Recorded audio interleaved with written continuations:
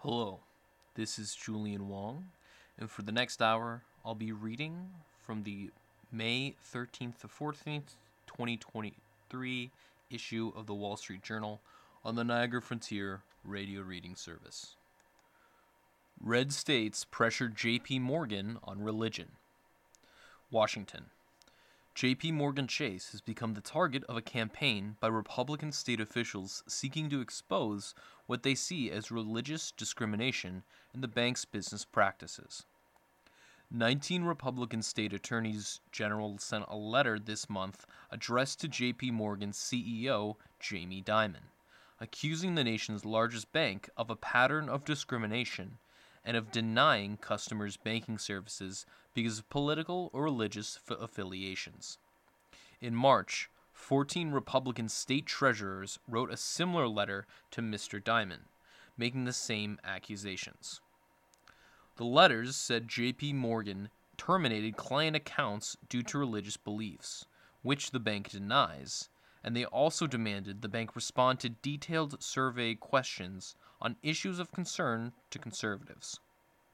The survey probes policies around speech freedoms, for example, a nod to conservatives who believe employees of faith should feel free to express disagreement with workplace priorities such as diversity or climate initiatives they view as progressive. J.P. Morgan employees have been receiving emails over the past several days, making the same points as the letters, according to people familiar with the matter, and a sample emailed reviewed by the Wall Street Journal. The pressure campaign comes ahead of a J.P. Morgan annual shareholders meeting on May 16th, for which an investor has submitted a resolution asking the bank to launch an investigation examining the Republican claims. The board recommends shareholders vote no. We call on J.P. Morgan Chase to stop its religious and politically biased discrimination and start living up to its commitment to an inclusive society where everyone feels welcomed, equal, and included, wrote Kentucky's Attorney General Daniel Cameron in a letter signed by 18 other Republican attorneys general from Alaska to West Virginia. The accusations underscore a growing challenge posed to U.S. businesses by a nation riven by ideological and partisan differences. The dysfunction in Washington is driving both Republicans and Democrats to pursue their agendas at the states, which are lining us on opposite sides of thorny questions over environmental issues, abortion rights, gun laws, diversity, and inclusion. Corporations, used to operating seamlessly across 50 states, are left to straddle the growing divide. That is proving challenging. Democratic-run states, such as California and New York, are restricting their state pension funds from investing in fossil fuel businesses. Others are restricting investment in gun makers. Republican states, including Texas and Oklahoma, are responding by banning any institution that complies with such blue state rules from participating in state business, such as bond underwriting. Conservative advocates say corporations are prioritizing such issues as gay rights and reproductive health access over the freedom to oppose such initiatives for reasons of faith. The letters and emails to J.P. Morgan echo this criticism, saying the bank suspended the accounts of at least 3 conservative, faith-based organizations for religious reasons. One of the accounts was opened by a multi-faith group, the National Committee for Religious Freedom, run by Sam Brownback, former Kansas governor and Trump administration ambassador at large for religious freedom. When trying to make a deposit a few weeks after it was opened last year, a teller told Mr. Brownback the account was closed. J.P. Morgan engaged with Mr. Brownback, blaming the suspension on a failure to receive information it needed for regulatory reasons, according to a transcript of a call addressing the issue and reviewed by the Journal. Mr. Brownback remains unconvinced. We need to bring these practices to light so that banks will no longer think they can get away with this kind of discrimination. Mr. Brownback said in a filing urging support for the shareholder resolution on May 16th. JP Morgan denied the claims, but declined to address details of individual accounts.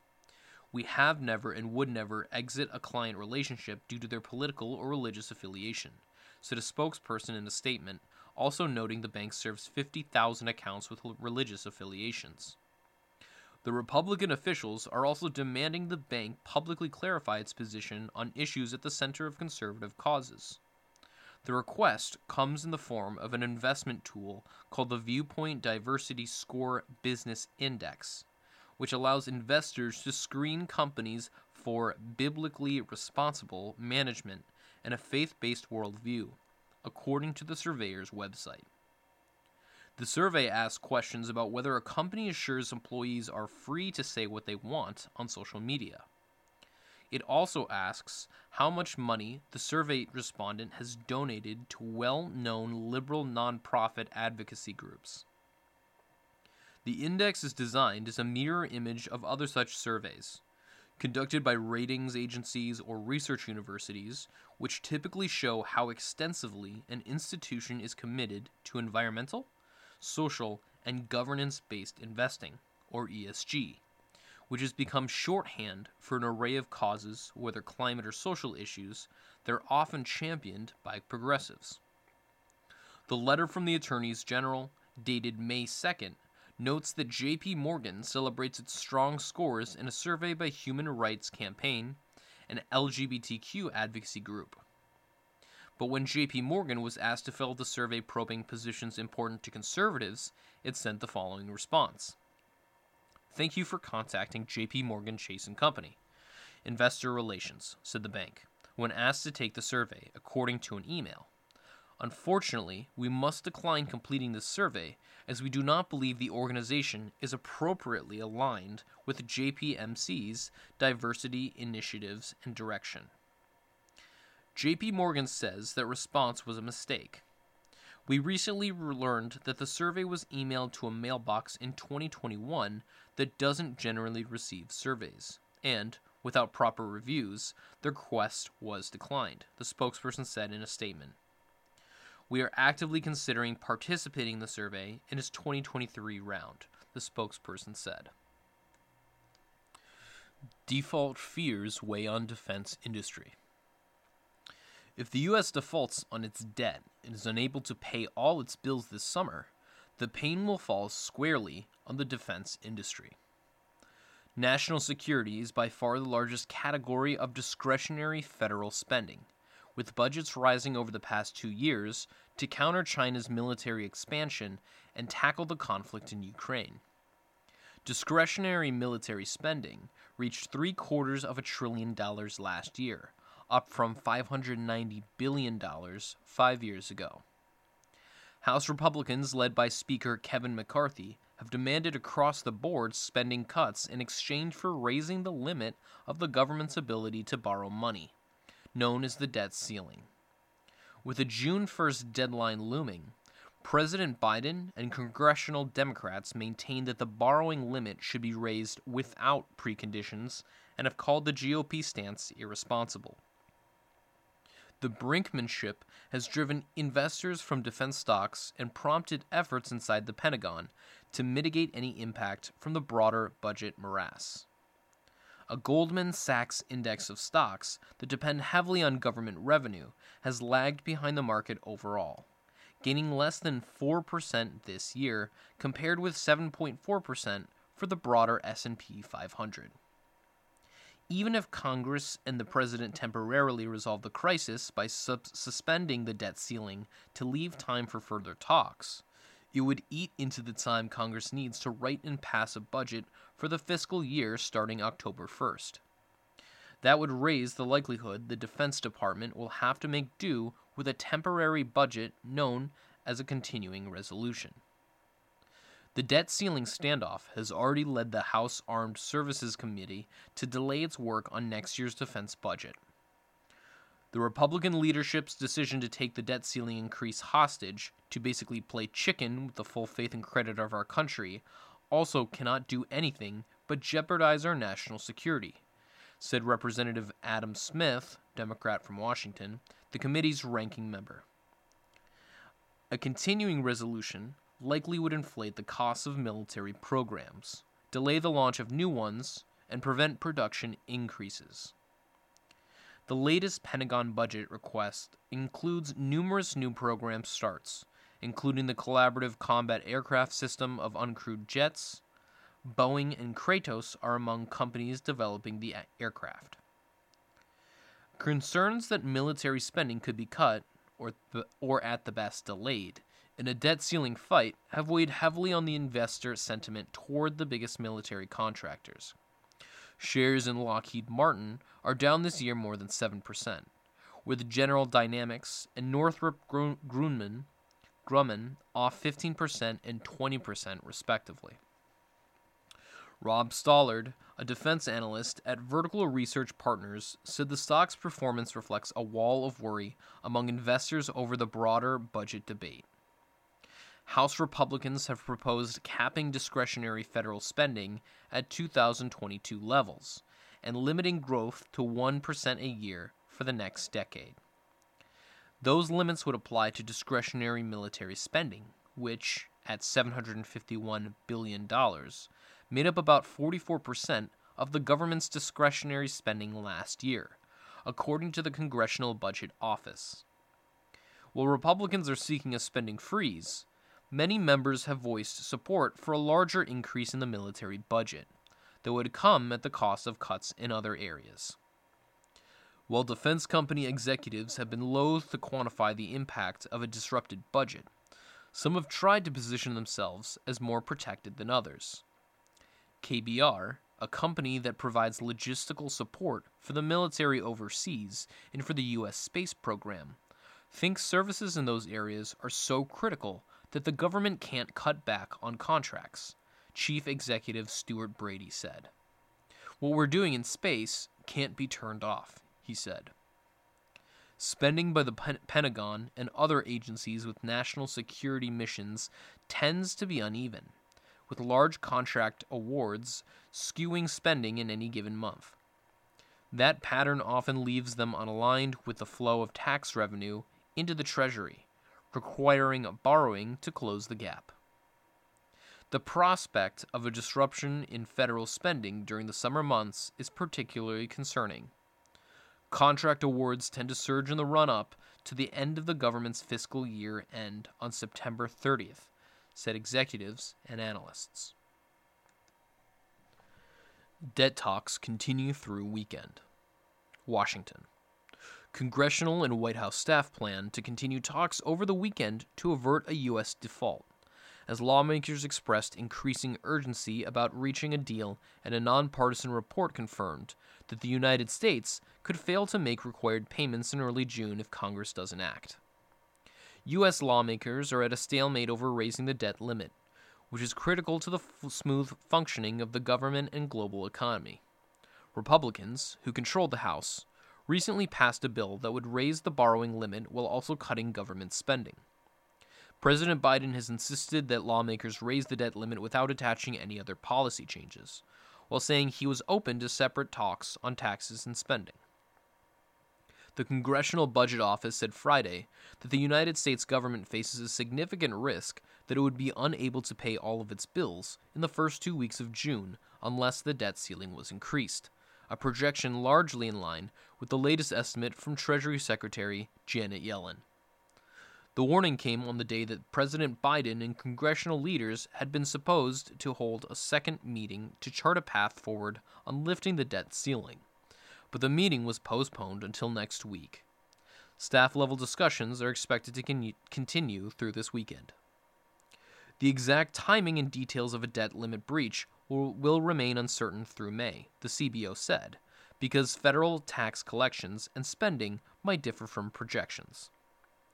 If the government can get through the first 2 weeks of June without missing a payment, it could potentially avoid a debt default or other missed payments until at least the end of July, the CBO said.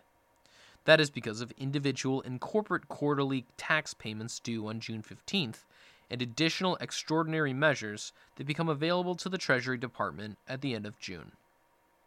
The White House continues to insist the debt ceiling and spending are separate issues. We're running out of time to avoid a catastrophic default, and MAGA Republicans are still playing Russian roulette with our economy, tweeted Senator Chris Van Hollen, Democrat from Minnesota. House Republicans have put a deal on the table. The president may not like it. Counter with a deal, said Senator Bill Cassidy. You are listening to a reading of articles and features from the Wall Street Journal on the Niagara Frontier Radio Reading Service. YouTuber admits crashing small plane. A YouTuber admitted he purposely crashed a small plane in California in 2021 to get video views and then obstructed a federal investigation into the crash by destroying the plane, authorities said. Trevor Jacob, 29, had previously denied he crashed his single-engine plane to draw attention, according to federal prosecutors in California's Central District. His video of the crash has more than 3.1 million views and shows him jumping out of the plane while it plummets to the ground. Prosecutors said this past week that Mr. Jacob signed a plea agreement and will plead guilty to a charge of destruction with the attempt to obstruct a federal investigation. Mr. Jacob, a 2014 Olympic snowboarder turned influencer, faces up to 20 years in prison. He admitted in the plea agreement that about 2 weeks after the crash, he went to retrieve the plane wreckage and destroyed it. The crash raised suspicion among pilots and investigators, who said they wondered why he didn't try to radio for help or restart the engine before he jumped out. Mr. Jacob and YouTube's parent company, Google, didn't return requests for comment. His lawyer, Carrie Curtis Axel, said Trevor is taking full responsibility for his mistake and judgment. Mailboxes get locks in bid to deter theft. The U.S. Postal Service is installing new locks on some of its traditional blue mailboxes and making it harder to access others as part of a nationwide effort to crack down on mail theft. The stepped-up security measures are intended to stop a rise in mail-related crimes, including check theft and fraud, change of address scams, and counterfeit postage, the Postal Service said Friday. It will install 12,000 high-security collection boxes across the United States that it said will make it harder for criminals to access mail dropped inside. The program will start in areas it is deemed as high risk. An additional 49,000 collection boxes will get new electronic locks in an effort to prevent criminals from targeting letter carriers for their keys. The USPS currently uses a universal key, known as an arrow key, to access collection boxes, outdoor parcel lockers, cluster box units, and apartment panels. Supervisors assign these keys, generally one per route, to letter carriers for use on collection routes.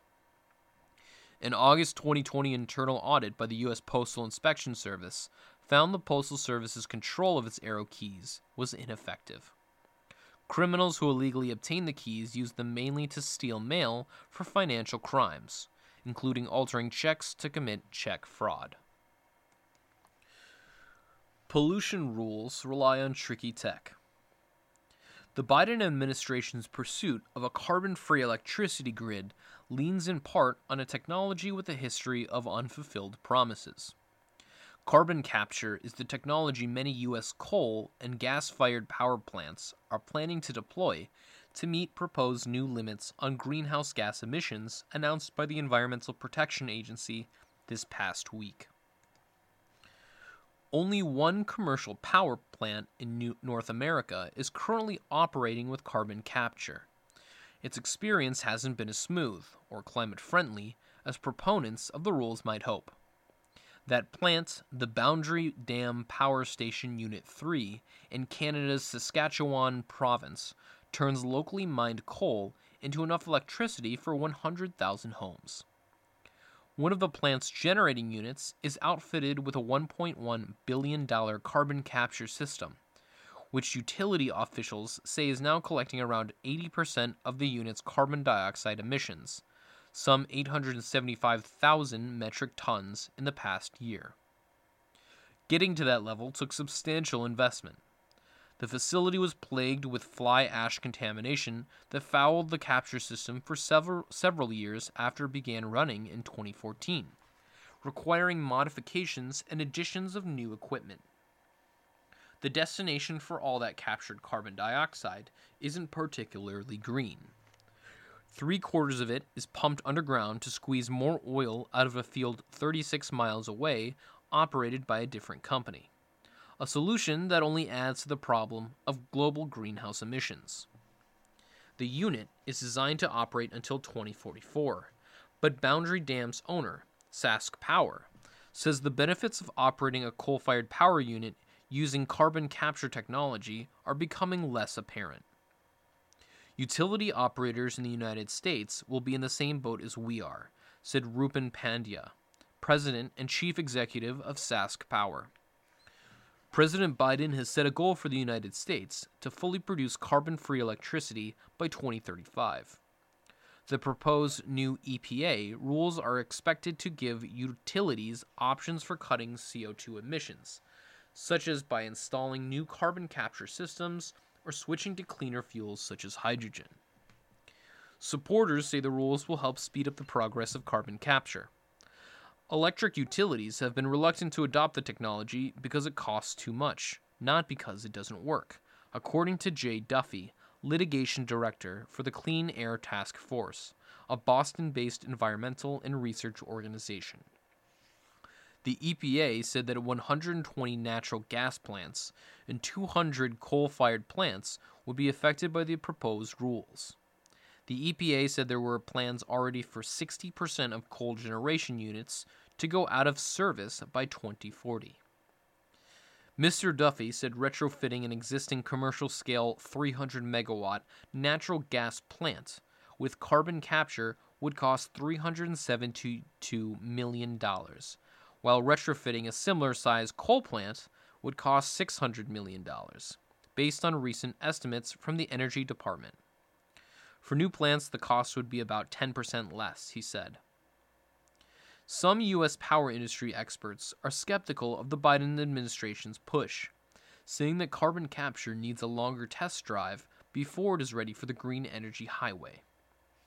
We need to learn about the operational challenges, maintenance issues, data, and how you optimize the system before we can be building whole fleets of carbon capture and storage technologies, said Neva Espinoza, Vice President of Energy Supply and Low Carbon Resources at the Electric Power Research Institute.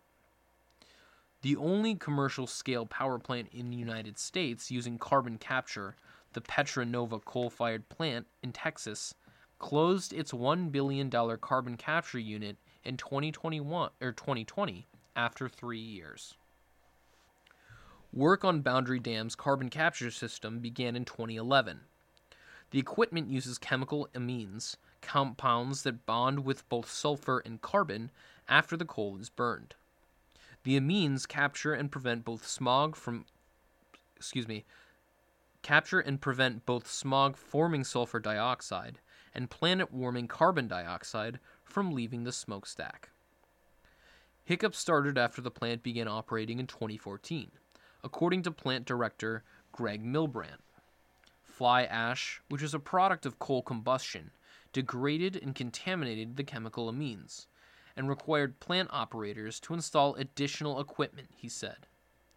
That meant the plant could only capture 35% to 50% carbon dioxide for several years, Mr. Milbrandt said. 9 years later, we're just kind of getting a really good handle on how to deal with and manage it, Mr. Milbrandt said about the fly ash problem. Egypt refuses to block Moscow's military flights.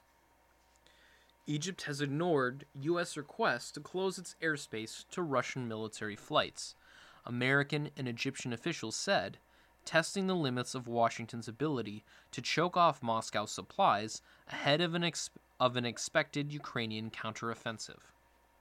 The United States and Ukraine persuaded countries including Turkey, Jordan, and Iraq to cut access for at least some Russian military planes last year after the invasion of Ukraine. forcing Moscow's aircraft to fly 2,000 extra miles and up to 5 hours further to reach strategic bases in Syria. But Egypt has permitted Russian overflights, giving Moscow a circuitous but certain path to Syria, where its forces have helped President Bashar al-Assad in a civil war in recent years. U.S. officials say Russia has used the flights to ferry weapons to Ukraine from Syria. The U.S. and Egyptian officials said multiple American officials asked Egypt in February and March to close its airspace to the Russian military, a move that would effectively block air access to Syria. Egypt hasn't responded to the request, the officials said, and continues to allow Russian flights. Asked about the request, a State Department spokesperson said, "We decline to comment on private diplomatic conversations." The Egyptian Foreign Ministry didn't respond to a request for comment. While other countries such as Saudi Arabia also have allowed Russia to continue using their airspace, Egypt's role is critical because of its location at the strategic choke point linking Africa and Asia. Its airspace also borders that of Greece, a North Atlantic Treaty Organization member that has blocked Russian flights. The Russian military has flown more aircraft to Syria over Egyptian airspace in recent weeks, according to U.S. officials and flight records reviewed by the Wall Street Journal. The bases are among Russia's only permanent military installations outside the former Soviet Union and serve as a staging point for flights to Africa, the Caribbean, and beyond. At least 7 Russian military flights went to and from Syria in the span of 2 weeks in late April and early May, according to flight records. Also in April, records show that at least 2 flights by a giant Antonov AN-124 cargo plane from southern Russia to Syria, and then returning to southern Russia's Black Sea region near Ukraine's occupied Crimean Peninsula. The AN-124 is large enough to carry vehicles and even tanks. Turkey, Iraq, and Jordan's moves to block some Russian flights add about 2,000 miles to the journey, which goes via the Caspian Sea, then Iran, Saudi Arabia, Egypt, and finally the Mediterranean Sea to reach Russian military bases in Syria. Show flight records reviewed by the journal. The new route takes more than 6 hours to fly from southern Russia to Syria, up from less than 2 hours for the shortest flights. Russia has stocks of ammunition, infantry vehicles, air defenses, spare parts, and personnel in Syria that could be of use in the Ukraine war, according to military analysts. Allies consider ways to further squeeze the Russian economy. Niigata, Japan. The United States and its allies are grasping for ways to further tighten the screws on Russia's economy as the invasion of Ukraine grinds on despite the broad sanctions the West has levied on Moscow. The U.S. and European Union are weighing fresh steps to prevent Russia from working around their efforts to deprive the Kremlin of key technologies and revenue needed for the war, according to officials at a Group of 7 meeting here this past week. Officials across Europe and in Washington also are looking at how they could use Russian assets to finance rebuilding Ukraine, they say. Discussions among finance ministers from the G7 advanced democracies about how to better enforce sanctions in Russia are continuing, and President Biden and other leaders from G7 nations are expected to take up the issue when they meet in Hiroshima this month. Treasury Secretary Janet Yellen said the United States would take further actions to disrupt Russia's attempts to evade sanctions, including by focusing on sharing intelligence about potential sanction violations and pressuring companies and governments to comply with the rules. The United States and its allies already have targeted much of Russia's economy, cutting off exports and advanced technology, imposing novel sanctions on oil exports, and freezing Russia's central bank reserves. Western officials acknowledge they have gone as far as they can to squeeze Russia's economy without hurting it so much that they endanger their own economic growth. While Western officials see their sanctions hampering the Kremlin's war effort, the penalties have been less effective than some officials had hoped.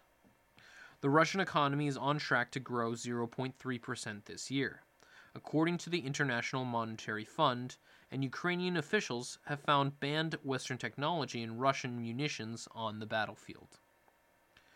European and U.S. officials have dispersed across Europe and Central Asia to warn governments and companies that they risk facing penalties if sanctioned goods pass through their jurisdictions en route to Russia. Of particular concern are countries showing large increase in trade with Russia, a group that officials say includes Turkey, Kazakhstan, and Serbia. In meetings in Kazakhstan and Kyrgyzstan, U.S. officials distributed a list of sanctioned Western technologies that they were concerned were being routed into Russia via their countries. On the list were integrated electronic circuits as well as radio equipment, according to a copy of the list viewed by the Wall Street Journal. The U.S. officials also provided documents illustrating common ways that Russians try to evade sanctions by setting up front companies to send materials through third countries. U.S. officials provided similar warnings in meetings across Europe, where officials have at times struggled with enforcing their own sanctions. In a sign that the EU is starting to embrace more aggressive measures long used by the United States, the bloc is looking at sanctioning 8 Chinese companies that have provided electronics to Moscow. Enforcing the sanctions is expected to be a long-term effort. Ms. Yellen has said some sanctions on Russia could remain even after the end of the war. Russian schemes to evade sanctions will continue to evolve over time, creating a challenge for Western officials charged with preventing that.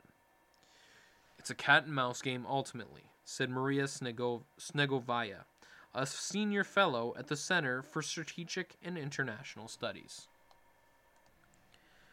You are listening to a reading of articles and features from the Wall Street Journal on the Niagara Frontier Radio Reading Service. Beijing's diplomacy poses risks for Europe, official says. Brussels.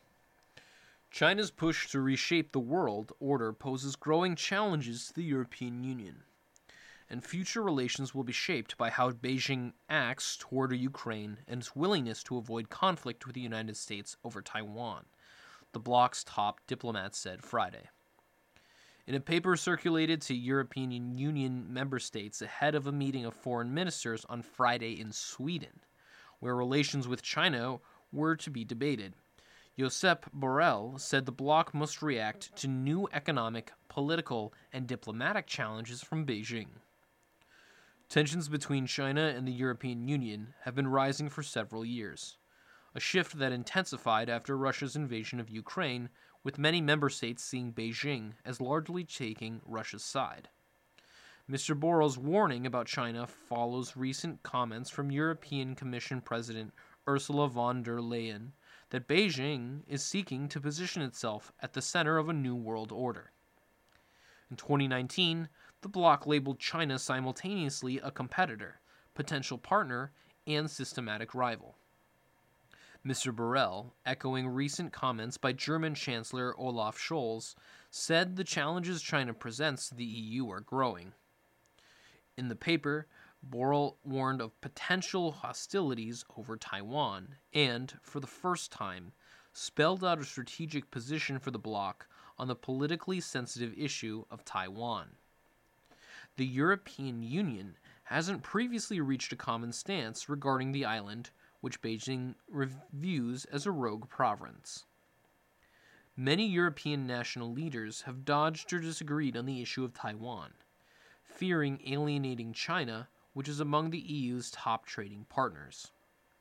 China has signaled impatience with Taiwan's increasingly assertive international posture and anger with closer ties between Taiwan and the United States, increasing the risk of a clash.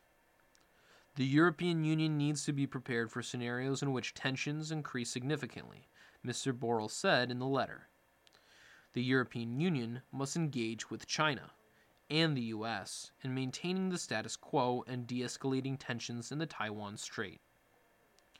There are tensions within the bloc about how to approach China.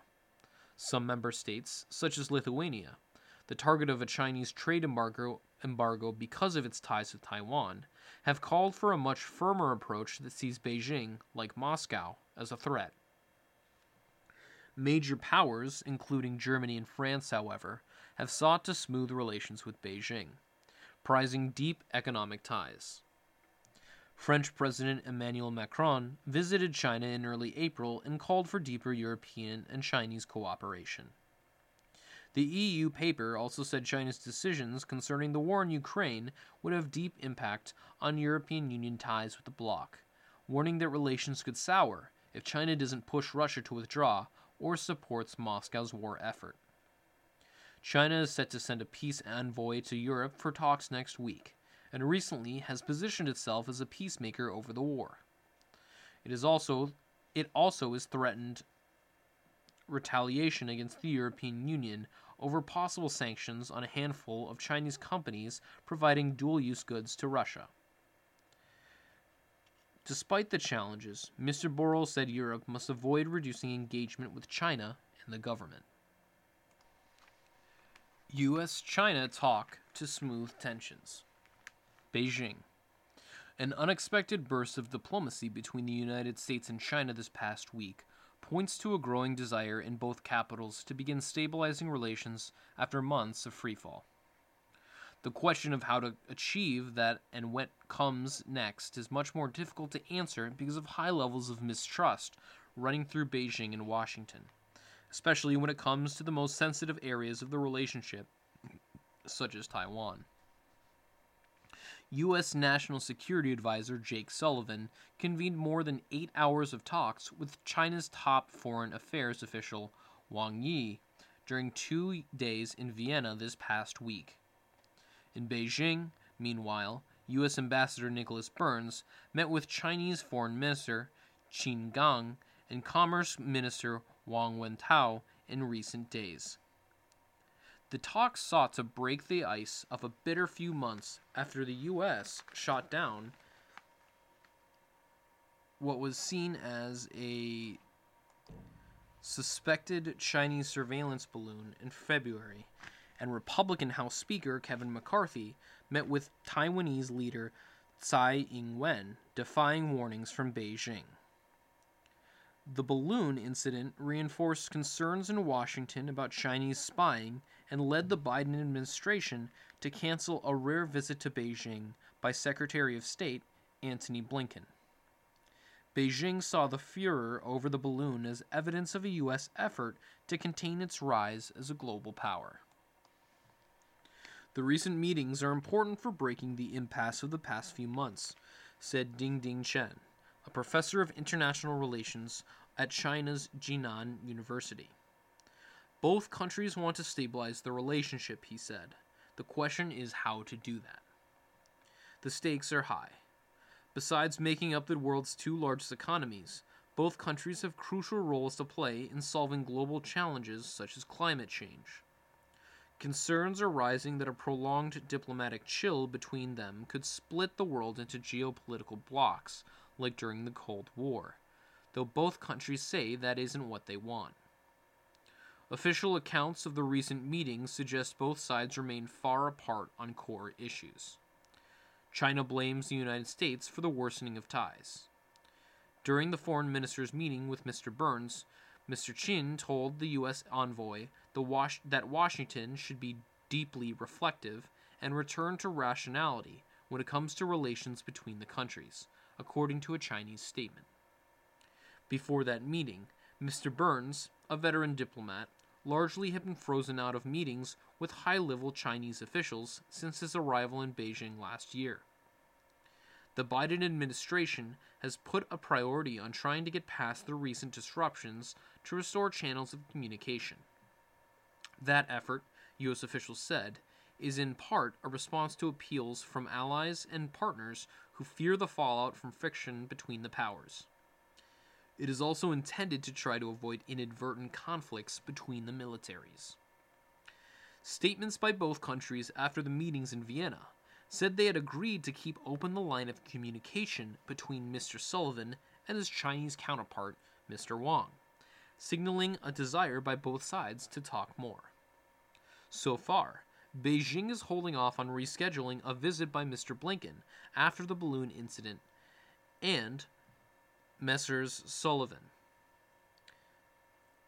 Sullivan and Wang didn't discuss specific dates for when a rescheduled visit may take place, a United States official said. Both governments also have discussed potential trips to China by Commerce Secretary Gina Raimondo and Treasury Secretary Janet Yellen. One driver for Beijing is an annual summit of Asia-Pacific leaders slated for San Francisco in November. Beijing wants to smooth the way for Chinese leader Xi Jinping to attend the gathering and hold a separate summit for Mr. Biden, the Chinese officials said. On Wednesday, Mr. Biden said there had been progress in arranging a conversation with Mr. Xi, but didn't specify when it might take place. The leaders last spoke to each other in Indonesia ahead of a Group of 20 summit of major economies in November, in their first face-to-face meeting since Mr. Biden became president. The most significant source of tension between the two countries is Taiwan, the democratically self-ruled island that is claimed by Beijing. While the United States doesn't officially recognize the government in Taipei, it has been providing military and political support for the island as it faces what Western officials widely say is growing aggression by China. As Beijing sees it, the United States' support for Taiwan is coming close to violating the arrangement about the island reached when the U.S. and China established diplomatic relations in 1979.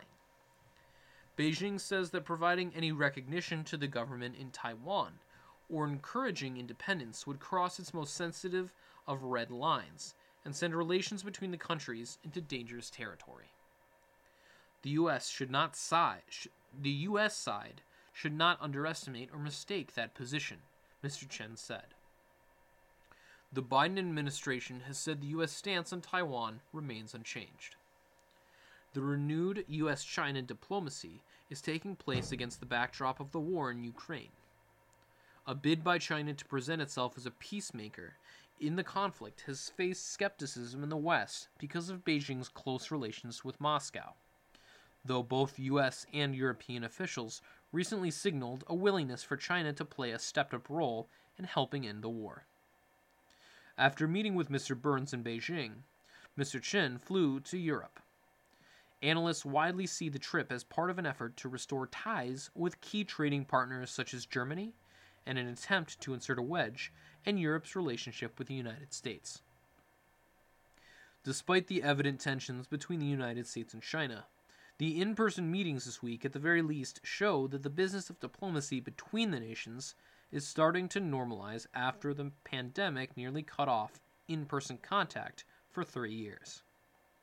Before COVID-19, U.S. officials regularly met with their Chinese counterparts. Executives, investment managers, and students also played a role in helping the countries find common ground. Many of these connections were severed in early 2020 when China imposed strict border controls. Mommy blogger felt a cruel backlash. Heather Armstrong, one of the most successful bloggers on motherhood in the early 2000s, has died at the age of 47. The Associated Press quoted her boyfriend, Pete Ashdown, as saying she died by suicide and that he found her Tuesday night at their home in Salt Lake City. After more than 18 months of sobriety, he said, she had relapsed. In a telephone interview with the Wall Street Journal Thursday, Mr. Ashdown said online bullying by her detractors had contributed to her decision to write fewer blog posts in recent years. People don't realize the impact of their words, he said. Then came what he called a dive back into alcohol, from which she never recovered. Mr. Ashdown, the founder of X-Mission, an internet service provider, also remembered better times, including a trip she took with him to Paris several years ago when we felt so lucky to be alive. He recently bought a motorhome. They were planning more travels this summer.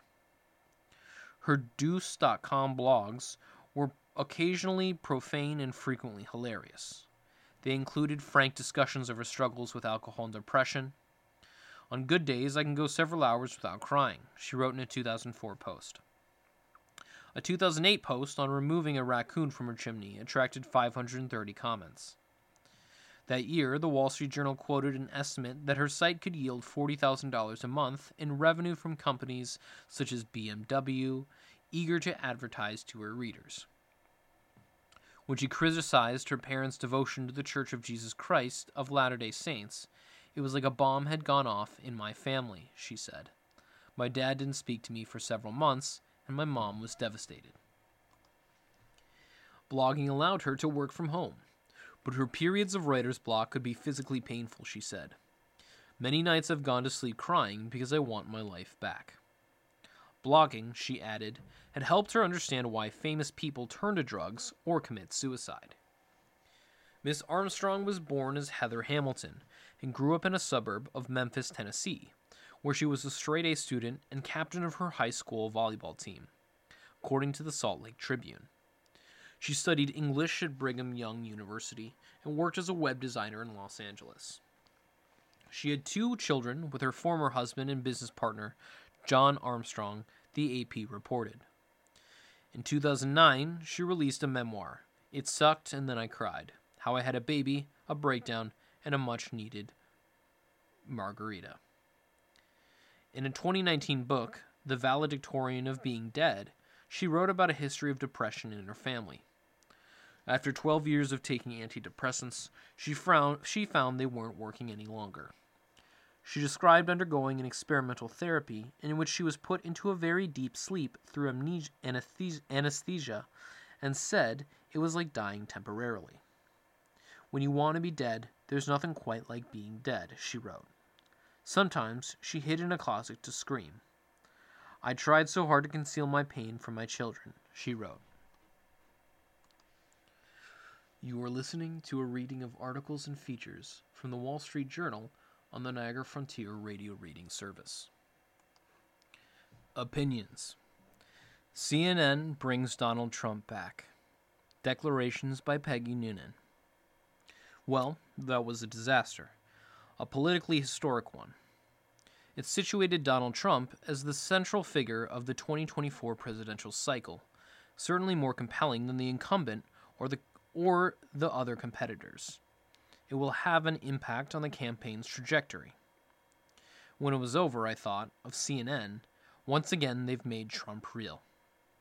It was one of those events in which you understood within 45 seconds what you were seeing. He was greeted by a standing ovation. The audience didn't surprise itself by doing this. It knew how it felt. From that moment, Mr. Trump dominated. He was focused, high energy, looked capable in his insane way, tanned, rested, and ready. Actually, he looked pretty much as he did in 2016. On Wednesday night at least, age hadn't taken the round side of its ball-peen hammer to him. He steamrolled the moderator, talking over her, dismissing her, as they stood together as nasty.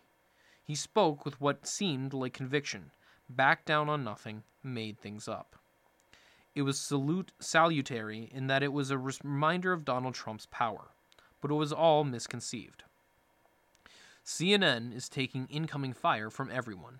Should it? Yes. It was early to play around like this, to introduce all the proto-presidential hoopla, to give him this solo boost, to reenact so showily all the careful respect they showed him in 2016. I don't suppose we'll ever know, but one got the impression the network agreed to a lot of conditions to get the get. He was addressed as Mr. President throughout when, considering the circumstances and after January 6th, Mr. Trump would have been just fine. He gave no sign he saw the moderator as formidable. As for the audience, a local New Hampshire official seemed to sigh in a text.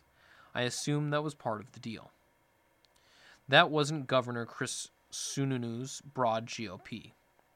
It certainly wasn't representative of New Hampshire in general, or of New Hampshire on primary day, when undeclared voters can cast ballots for any presidential candidate in either party. The Republicans in the audience seemed more like supporters of the Trump-endorsed candidates who went down in flames last year. They sounded to me like the constricting part of the party. They chuckled when he talked about sexual assault.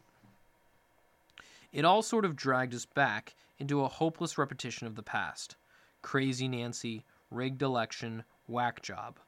Like a harrowing memory endlessly looping back on itself.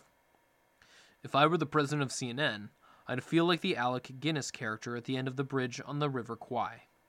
Suddenly he realizes that all his work, his entire mission, only helps the bad people he meant to oppose. What have I done? The interview questions were predominantly mainstream rehashes that producers thought might make news. They were a step removed from actual debates going on within the Republican Party Mr. Trump wants to lead. Ramesh Ponnuru in the Washington Post offered the kind of questions he wished he had been asked. Why have so many high-level officials of your own administration, including an attorney general, national security advisor, defense secretary, and 2 communications directors, turned against you? Are you bad at hiring people? With Republicans holding both the House and Senate in the first 2 years of your presidency, why didn't you get funding for the border wall? Were you rolled by Speaker Paul Ryan, or did you just drop the ball? Mr. Trump's critics, foes, and competitors will say that he often lied. Of course he did, over and over. It's what he does. Dogs bark, bears relieve themselves in the woods. We can't keep discovering this. He lied about the 2020 election. He lost it. It's been probed and adjudicated. The January 6 riots, there is no evidence, written or otherwise, that he issued an order to send in 10,000 National Guard troops, and his acting defense secretary testified that he was never given such direction. His tax cuts, they were neither the biggest in history nor bigger than Ronald Reagan's. And the wall. He didn't build one across the border with Mexico. He spun out assertions, charges, and interpretations. His special talent, his truest superpower, is seeming to believe whatever pops out of his mouth and sticking to it. Observers shake their heads despairingly. He lies and people believe him. I think it's worse than that. He lies, and a lot of supporters can tell it's a lie. They know from their own memory it's a lie. That, say, January 6th wasn't a beautiful day of patriots full of love, but they don't mind. They admire his sheer ability to spin it out. You're tickled by his boldness, his fearlessness, and when the lie drives the media and the stuffed shirts mad, you're delighted. He's subverting the elites and the corrupt power structures they've erected. And the great thing is, you're in on the joke, on the mischief. You get to take part. In a big lonely country that has power, I suspect that he knows this. To a Republican who might vote for him, who'd consider it but isn't committed, Mr. Trump likely came across Thursday night as on point, committed, and informed, though a little wild around the edges, and maybe not totally trustworthy. But I imagine a lot of wavering Republicans might be thinking to themselves, inflation, crime, interest rates, senility, we're slipping. Joe Biden went too far left. I'm not sure people are nostalgic for Mr. Trump. I think they're nostalgic for this. I could buy a car in 2019. They may come to think Mr. Trump's malice and crazy are a price they can pay to get back to how it was when they felt less besieged. They might assume he's learned at least some practical lessons from his mistakes in 2017 to 2021. But he hasn't. That's what the town hall told us. He's exactly the same guy. For months I have held in my head 2 separate and opposing thoughts. One is that the more Republican candidates get into the race, the better the chances for Donald Trump.